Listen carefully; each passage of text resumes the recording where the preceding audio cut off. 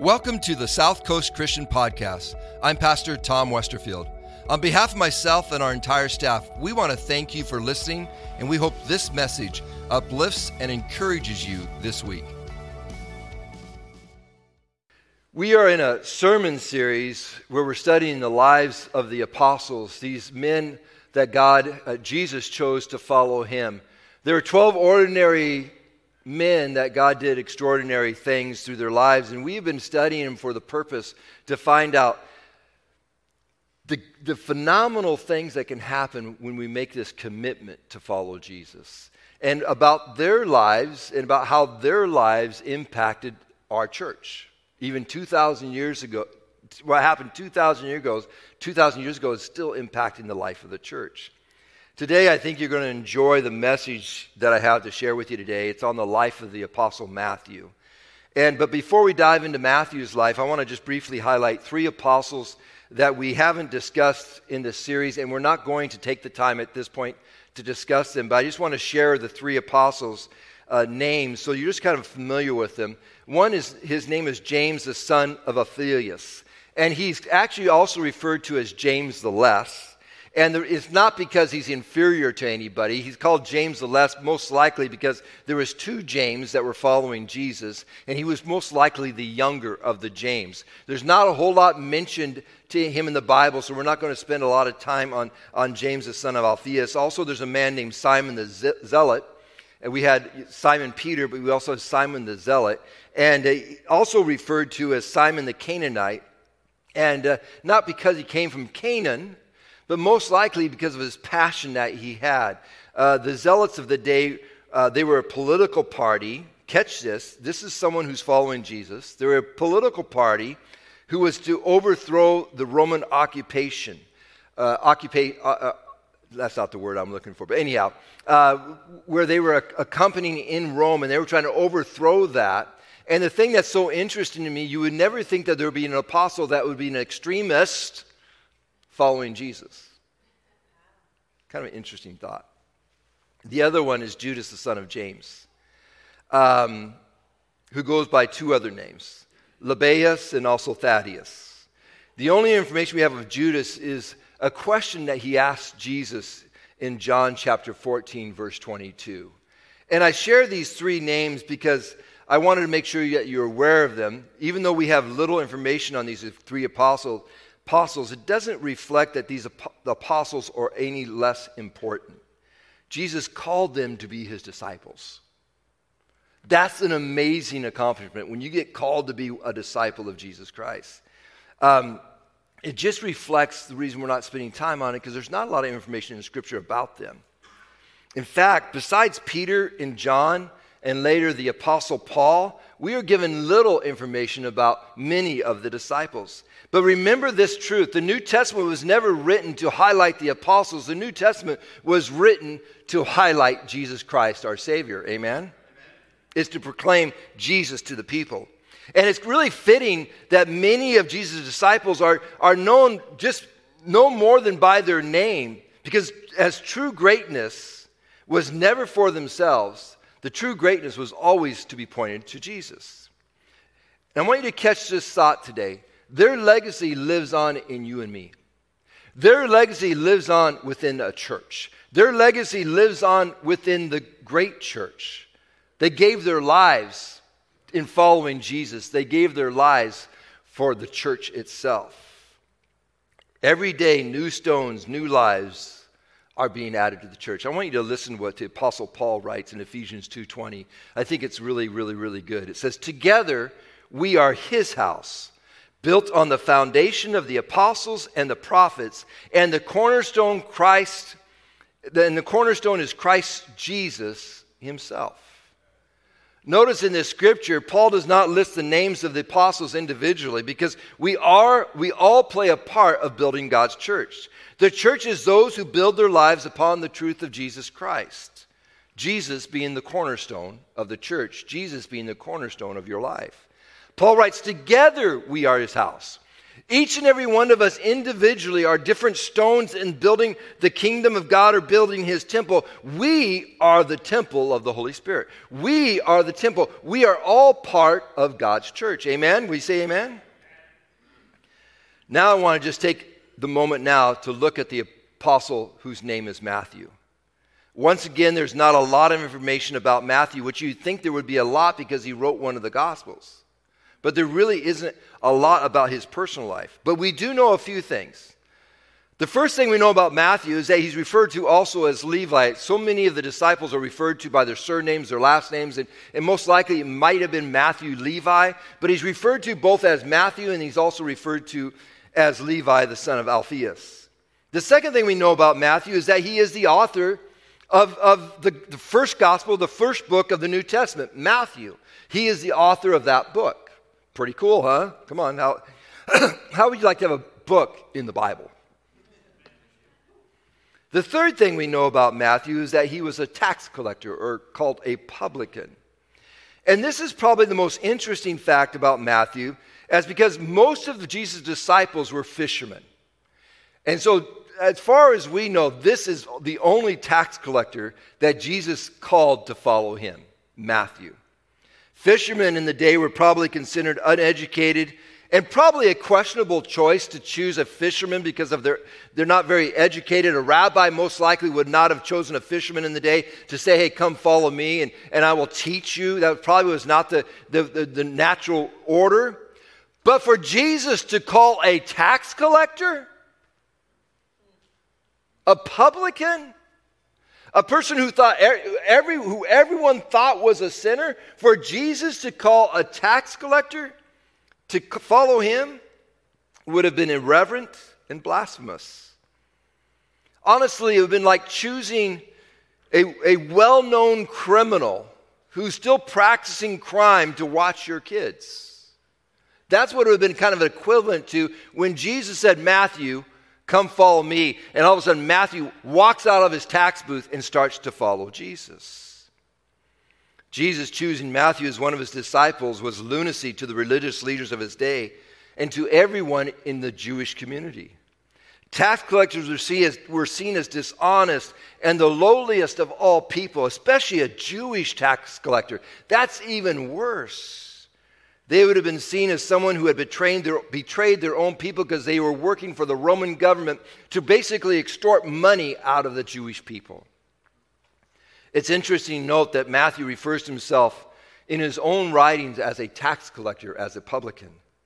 He does not try to run away from this truth. He admits his past sinful life pretty proudly. He admits that who he was. I am a tax collector. But he also admits proudly that he chose to follow Jesus. I'm a sinner that, guess what, is saved by Jesus.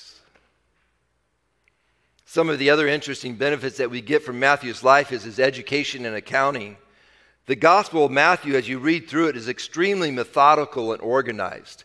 Instead of being written in a chronological order, it's actually written in sections, in different sections so that we could actually have a better understanding of Jesus' life and of his teachings. Matthew just kind of organizes it in such a way, and I think it had to do with his accounting, his background in accounting and keeping order.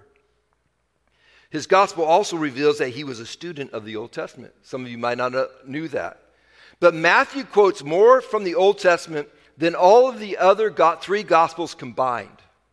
He quotes more from the Old Testament. Why was the Old Testament so important to Matthew? Because Matthew was writing to an audience of Jewish believers. He wasn't necessarily writing to the Gentiles, to the non-Jewish people. He was writing to the Jewish believers, to the Pharisees, to the Sadducees, to those people who had kind of chosen not to follow Christ. He was given an account of who Jesus is to those people. So guess what? The understanding that Jesus was fulfilling the Old Testament prophecies was very important of that day. Matthew quotes more than 60 Old Testament prophecies. It connects how Jesus fulfilled each one of those prophecies, starting from his birth all the way into his triumphal entry into Jerusalem. The book of Matthew really is an excellent introduction to the understanding of the gospel message and the essential teachings of Jesus Christ. Matthew also is the one who gives us two of the recordings of the genealogies. And I just, as I'm reading through this, I think one of the reasons that he does so is that, again, it's very important for him to present details. Because he was an accountant. He was someone who was a tax collector. He knew numbers. So he gives the report of genealogy. The only other one we have is in the Gospel of Luke. And Luke, guess what? He was a doctor. Details were important. So they both give us genealogies of who Jesus is. Another interesting insight in Matthew's day was tax collectors were expected to know kind of a form of a shorthand. And I don't know if you've ever watched the series Chosen. It's a great series. They take some liberties, but it's really, really good. And tax collectors of that day, when people would come to pay their taxes, they would not only have to record the numbers of what they paid, if they were going to be late on their payment, if there was some reason they couldn't pay, they would have to also record their story of why they couldn't pay their taxes. And so it was really important to the Roman government that they had these details. So most tax collectors were required to have some type of shorthand to write in. And it really makes a lot of sense when we read the Gospel of Matthew that, you know what, so much of Matthew is so detailed. It's because of his background as an accountant. And you just kind of wonder it sometimes if Jesus called Matthew for that purpose as well, to have a detailed recording. You really discover this in Matthew 5 through 7 when you start reading the Beatitudes. It's like someone was sitting there just writing it down. It is so detailed, so organized, so complete. And I think it's part of reasons. Matthew is probably sitting right there. So many of the Gospels, so many of the other books are from oral tradition as well, and they bring them back and they write them down. Matthew, I think he was just writing there. I don't know that for sure, but he's just recording it all because it seems like you're right there with Jesus' teaching. Why does this matter for all of us today? Because, you know, the more that we can discover about who Jesus is in our life, the greater we have the possibility to follow him with all of our life. So that's a little background on Matthew. But for the rest of our time today, which is going to be about 20 minutes, so just hang on, I want to focus on Jesus' calling of Matthew to follow him. It's a story that's found in 3 of the Gospels, Matthew, Luke, and Mark. It's not found in the Gospel of John, but it's found in the 3 synoptic Gospels, the Gospels that are very similar to one another. All 3 record Matthew's calling by Jesus. And I want to read that passage of Scripture to you today. It's found in chapter 9 of the Gospel of Matthew. That's the account we're going to read today. And follow along with me. It says, as Jesus was walking along, he saw a man named Matthew sitting at his tax collector's booth. "Follow me and be my disciple," Jesus said to him. So Matthew got up and followed him. Later, Matthew invited Jesus and his disciples to his home as dinner guests, along with many tax collectors and other disreputable sinners. But when the Pharisees saw this, they asked his disciples, "Why does your teacher eat with such scum?" When Jesus heard this, he said, "Healthy people don't need a doctor. Sick people do." Then he added, "Now go and learn the meaning of this scripture. I want you to show mercy, not offer sacrifices. For I have come to call not those who think they are righteous, but those who know they are sinners." Let's pray. Lord, I thank you for your word today, and I pray today once again you would illuminate our minds. You would speak to us by the power of your Holy Spirit. I pray that every person that walks away from church today, Lord God, would take a new insight of who you are in our lives. I pray we don't walk away just the same, but God, I pray that we would continue to change each and every day to be more like you. I ask it in Jesus' name. Amen. This is pretty much what we know of Matthew right here in this passage of Scripture. And today I want to examine this story from 3 different sets of eyes, from 3 different viewpoints, from 3 different perspectives. I want to look at Matthew's call, when Jesus called Matthew to follow him. The first set of eyes are from a sinner who embraced Jesus. Matthew.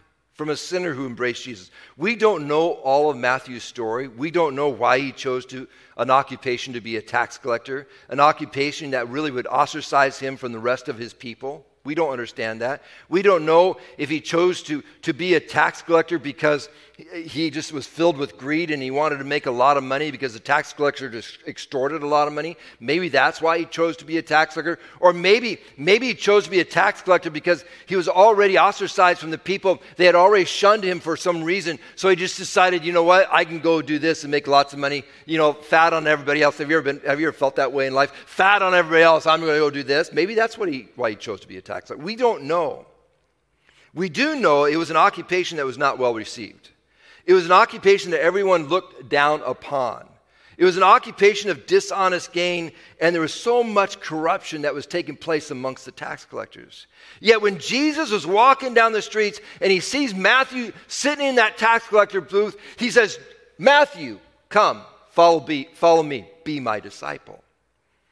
And it's a reminder for each and every one of us today that Jesus meets you where you're at. So many times we think we got to get cleaned up and we got to go to church, but I can't go to church because I don't have the right shoes, I don't have the right pants, I don't have the right shirt, I don't know if I speak the right language, I don't know. And so many times we hold back from following Jesus because we don't know that we're there yet. And I'm here to declare to you today that Jesus is going to meet you right where you're at. You didn't have to go to the synagogue to meet Jesus. Jesus wasn't sitting in the synagogue waiting for everybody to come to him. Oh, come on here. Let me talk to you today. Come here. Let me talk. No, Jesus went to the people. He went to the marketplace. He went to the streets. He went to Matthew, who was a tax collector, sitting in a tax booth. He said, hey, Matthew, it's time. Come follow me. It appears in Scripture that Matthew didn't even hesitate. It reminds me of that song that so many times we used to sing, Just As I Am. You know what? Matthew was fine. Just as I am, I'm going to follow Jesus. It reminds me of the Samaritan woman when Jesus all of a sudden comes to the Samaritan woman. Just as you are, come follow me. It reminds me of Zacchaeus who's sitting up a tree, another tax collector. And Jesus says, I'm going to come and dine with you. Come, follow me. Be a part of my life. I want to be a part of your life. Jesus meets us where we're at. Levi got up, left everything and followed him. It was not a light decision. You think about it, he abandoned his business, his tax collection, the thing that made him money, the thing that he profited by. He abandoned that to follow. There was probably many people waiting in line because that was great money. They knew that, they were going to be ostracized from the people of the Jewish people, but it was great money. There were probably people waiting in line to have that opportunity. Matthew left that to follow Jesus. It wasn't a light decision. What caused Matthew to leave everything? Scripture doesn't tell us, but we can conclude this certainty for sure, that his heart was ready to answer Jesus' call. His heart was ready. And that's what God wants for each and every one of us, is that our heart would be ready to answer his call. Through the eyes of a sinner, redemption was seen. The deliverance from his old self to a new life in following Jesus. The second set of eyes in this story that I want to present to you today is the religious who despise sinners.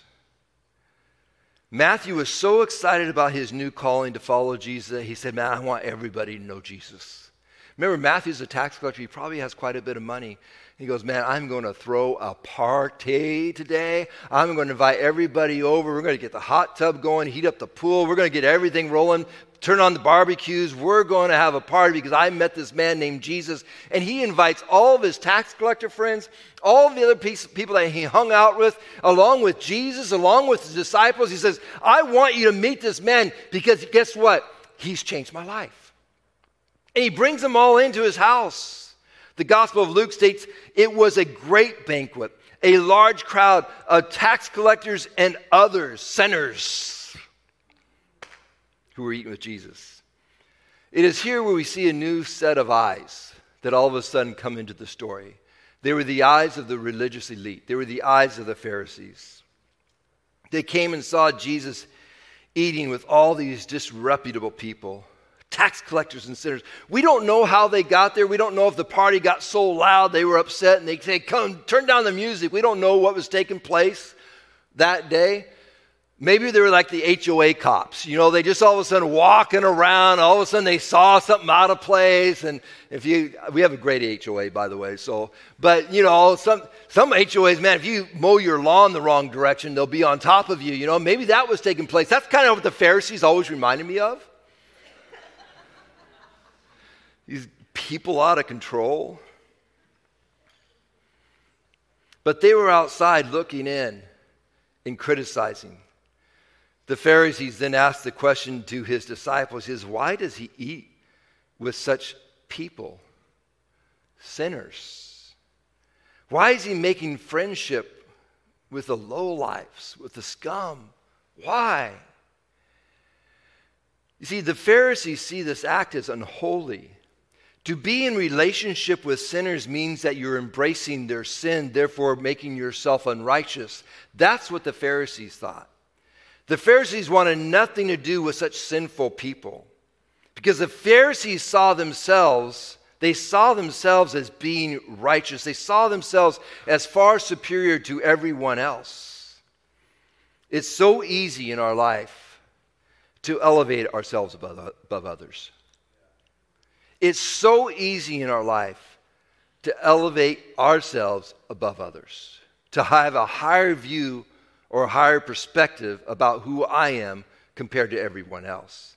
I believe one of the biggest journeys as a Christian, as a follower of Jesus, is this journey to try to stay away from having this Pharisaical attitude in our life. Where all of a sudden, we've been in church for 30 years and all of a sudden we start, oh, you see that person? They sat in my seat. Can you believe? Who is that Philistine that sat in my seat? We all of a sudden start seeing people from a different perspective, which is not good. We all of a sudden start elevating. Have they given to this church like I've given to this church? Are you kidding me? Who do they think they are? That's what was happening in the Pharisees. They saw themselves as righteous because of their good works. And I'm not saying good works are bad. In fact, the Bible really declares to us to do good works. But our good actions should never lead us towards self-righteousness and pride. Because self-righteousness and pride will lead us away from God. Let me say it again. Self-righteousness and pride will always lead you away from God. God opposes the proud. He gives grace to the humble. Our good actions should remind us of a good God who has given us the ability to do good things. When we do good things, we need to be reminded the only reason we have the possibility of doing good things is because I serve a good God who has created me to do so. Our good actions reflect God's goodness in us and should lead us towards loving God and loving others. That's the two staples of our church, is to love God and to love others. That's what Jesus said. He wrapped all the commandments into those two. Love God and love others. If our actions include despising others, hating others, then our actions are not pure, and our actions are as unholy as those who we would consider to be the worst of sinners. Matthew's eyes saw an opportunity to invite Jesus into his house, and to invite his friends, and to gather a group of people. He wanted everyone to experience the power of Jesus. But the religious leaders' eyes, and I want you to catch this, their eyes were so focused on their self-righteousness that they couldn't see the grace and the love of Jesus Christ. I want you to listen to a scripture that the Apostle Paul writes in 2 Corinthians 4:4. He writes, Satan, who is the god of this world, has blinded the minds of those who don't believe. They are unable to see the glorious light of the good news. They don't understand this message about the glory of Christ, who is the exact likeness of God. The religious elite had allowed Satan to blind their ability to see. Allowing hate to live in their heart will blind you from seeing the truth. John writes these words in 1 John 2:11. But anyone who hates a brother or sister is in darkness and walks around in darkness. Did you catch that? Anyone who hates a brother and sister is in darkness. You're living in darkness, and you're walking around in darkness. They do not know where they are going because the darkness has blinded them. You see, the Pharisees, man, they had studied the Word of God. They knew the Old Testament. But because of their hate for their others, and this is something for all of us to grab a hold of, because of their hate for others, they were blinded to the truth standing right in front of them.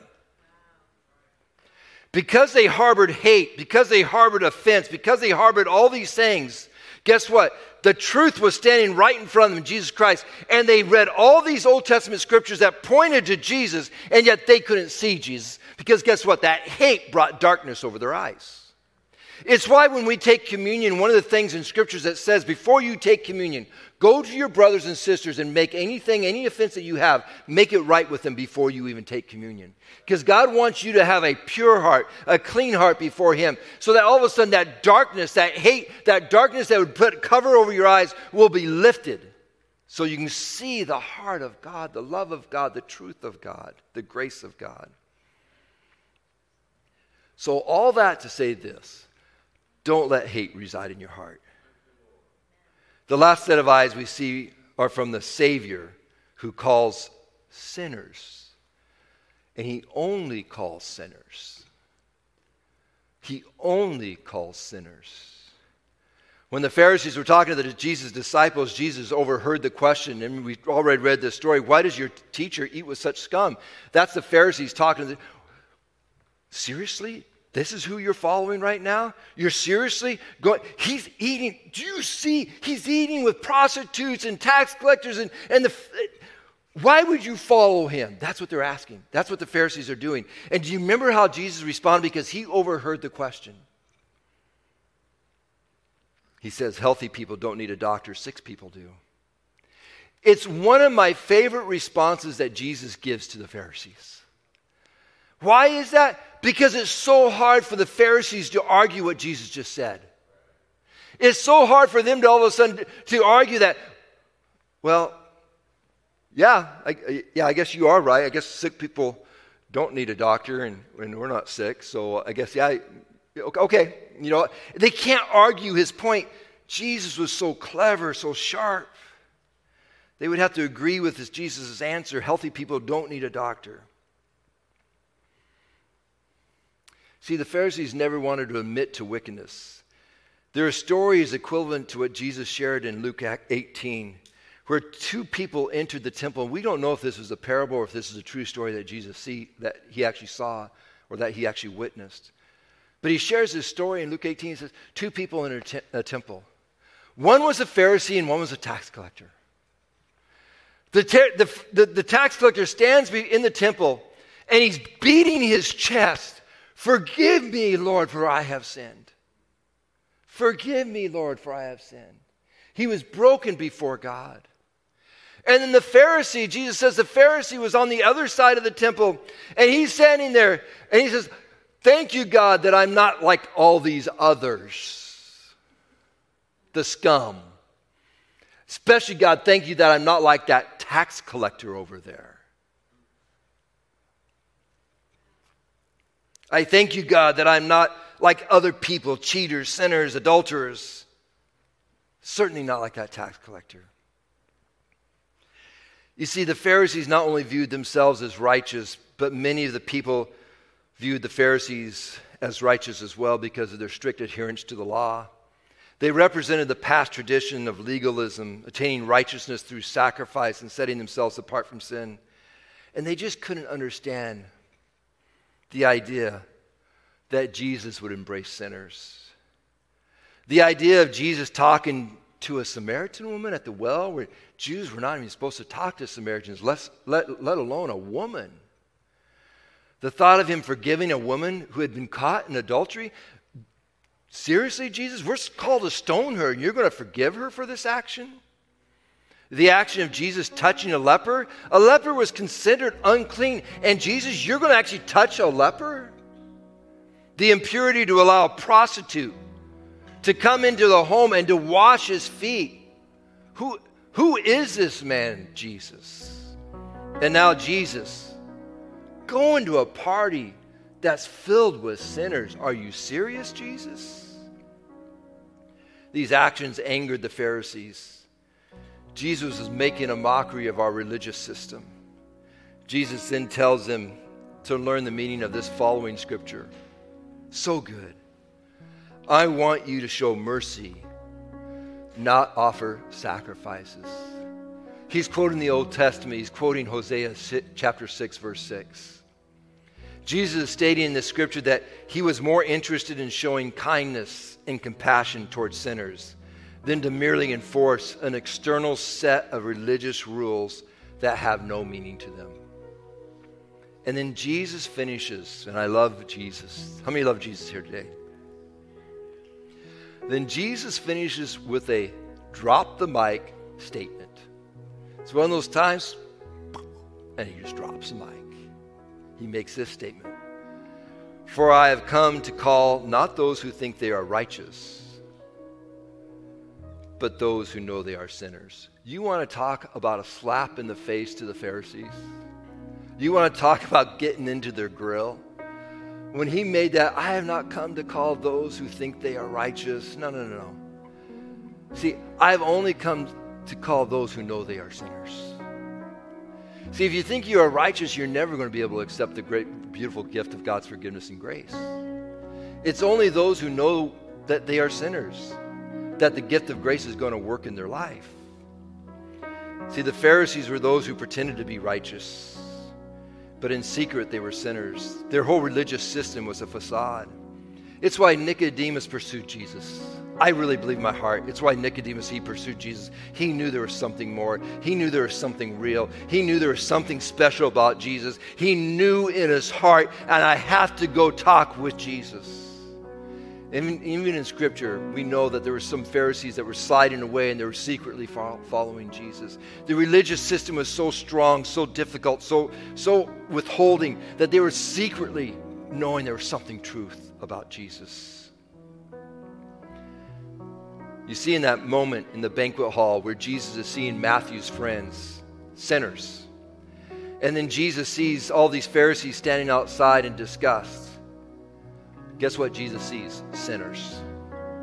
All that day, all that Jesus sees is sinners. From Jesus' eyes, we're all sinners who need redemption. We're all sinners who need forgiveness. But Jesus can only call those who know they are sinners. The calling of the self-righteous person is futile. He doesn't waste his time on it because it's just not going to go anywhere. And in the light of Jesus' teachings, and I was thinking about this, I cannot think of a more appropriate person for Jesus to call than to call a tax collector named Matthew. Come follow me. Out of all the disciples, the fishermen, to call a tax collector, guess what? It spoke of the vision that Jesus had to redeem all people who were lost. Matthew, come follow me. Matthew dropped everything to follow Jesus. A person who knew and understood that he was a sinner. Yes, I'm a tax collector, a publican, saved by the grace of God. Jesus choosing Matthew to be his disciple would have openly proclaimed that the good news is for all people who were willing to repent of their sins.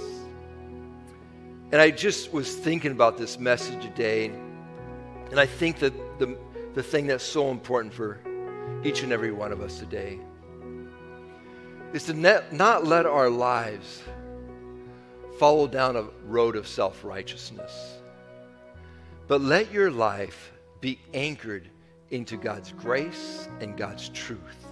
Let yourself anchor not in your righteousness, but in his righteousness. Throw your anchor into heaven and say, Jesus, I need you today. Amen. Lord, I thank you for your word. I thank you, your word is so powerful. It changes lives. And today I pray by the power of your Holy Spirit as we are just resting in your presence, hearing your word today. So grateful that you chose 12 ordinary people to follow you, because it gives us, each and every one of us here, hope that you can do extraordinary things through our lives. But today I pray for anybody here that maybe is not a follower of you. They haven't chosen to put you first in their lives. They know about you, but they don't know you. Today I pray for those that maybe know about you, but they haven't experienced your presence. That this week they will experience your presence. with every eye closed, head bowed for just a moment. If you're here and you've never made a commitment to follow Jesus Christ, we do this every Sunday, almost every Sunday. I want to give you opportunity to follow Jesus. I'm not going to ask you to raise your hand today. Sometimes I do, sometimes I don't. I don't know. But I do want you to, if you know it in your heart that you need to make a commitment to follow Jesus, I want all of us online and in the audience here today, I want all of us to say this prayer. And if you're a person that says, yeah, I need to make a new commitment to Jesus Christ, or I need to make a first-time commitment to follow Jesus, I want you to be like Matthew. I want you to be bold. And I want you to say it loud. And I want you to say this prayer with me today. Will you repeat this prayer with me? Lord Jesus, today I choose to follow you. I leave everything else behind for the sake of following you. Forgive me my sins. Give me the power of your Holy Spirit. Set me free from my past. Let me follow you. In Jesus' name, amen. Amen. God good? Yeah. He is faithful. He is holy. He is righteous. If you made that decision to follow Jesus today, one of the things I want you to do is just come by and see me or one of our pastoral staff. We have a new believers book we would love to put into your hands. Just gives you the next steps. If you're watching us online, just email me, tom@southcoastchristian.com. How many pastors give out their email? I do. tom@southcoastchristian.com. 949-338-6293. That's my cell phone. Call me because we want to make a difference in the lives of people. Pastor Tom, you're crazy. That's okay. I'm an introvert. I need people to like me, okay? So let's just give out the phone number, let people call me, okay? Let's take the time to pray with people. Let's take the time to love people. If you're here today and you need to know more about Jesus, talk to me, talk to my wife Annette. She's out in the lobby right now, and we'd love to be able to pray with you and be a part of your life as well. Will you stand with me today? We're going to end with worship. I want to give one more, just throw it out there. I would love, if you're new or relatively new to this church, or if you've never attended our Grow class, I would love for you to attend Grow today. It's for the next 3 weeks. It's about 45 minutes to an hour. We meet in this back corner room that we call the team room. We call it the team room because it's where our leadership meets. And when we get here on Sunday, we usually already have 20 or 30 people praying for Sunday's activities, for Sunday's ministries. But we'll meet in the team room, and I just want you to walk through with me what we call Grow. And it really is all about finding greater purpose in your life to follow Jesus. And if it gives you a discovery of who this church is. And where else are you going to? It is so hot and humid out today. We have free air conditioning. We have free food from Las Galagrinas. We have free fruit in there. Come and be a part. And don't use your air conditioning. Use ours, okay? You're just going to go out there and get all sticky and wet. So stay and hang around. We're going to start that about 11:30 today. We'd love for you to be a part of that. Maybe 11:20, 10 to 15 minutes, we'll probably start that. If you have any questions, we'll be out in the lobby. We'd love to greet you and show you that direction. God bless you today. We're going to end with worship. And we love you here at South Coast Christian, but more importantly, guess what? God loves you. Thanks for listening to the South Coast Christian Podcast. We appreciate those who give on a regular basis to South Coast, because through your giving, we are able to provide these resources. For more information about South Coast, including service times and ways to give, please visit southcoastchristian.com. And if you haven't already, please subscribe to this podcast. Thanks again, and may this week be filled with new opportunities where you can receive and share God's love.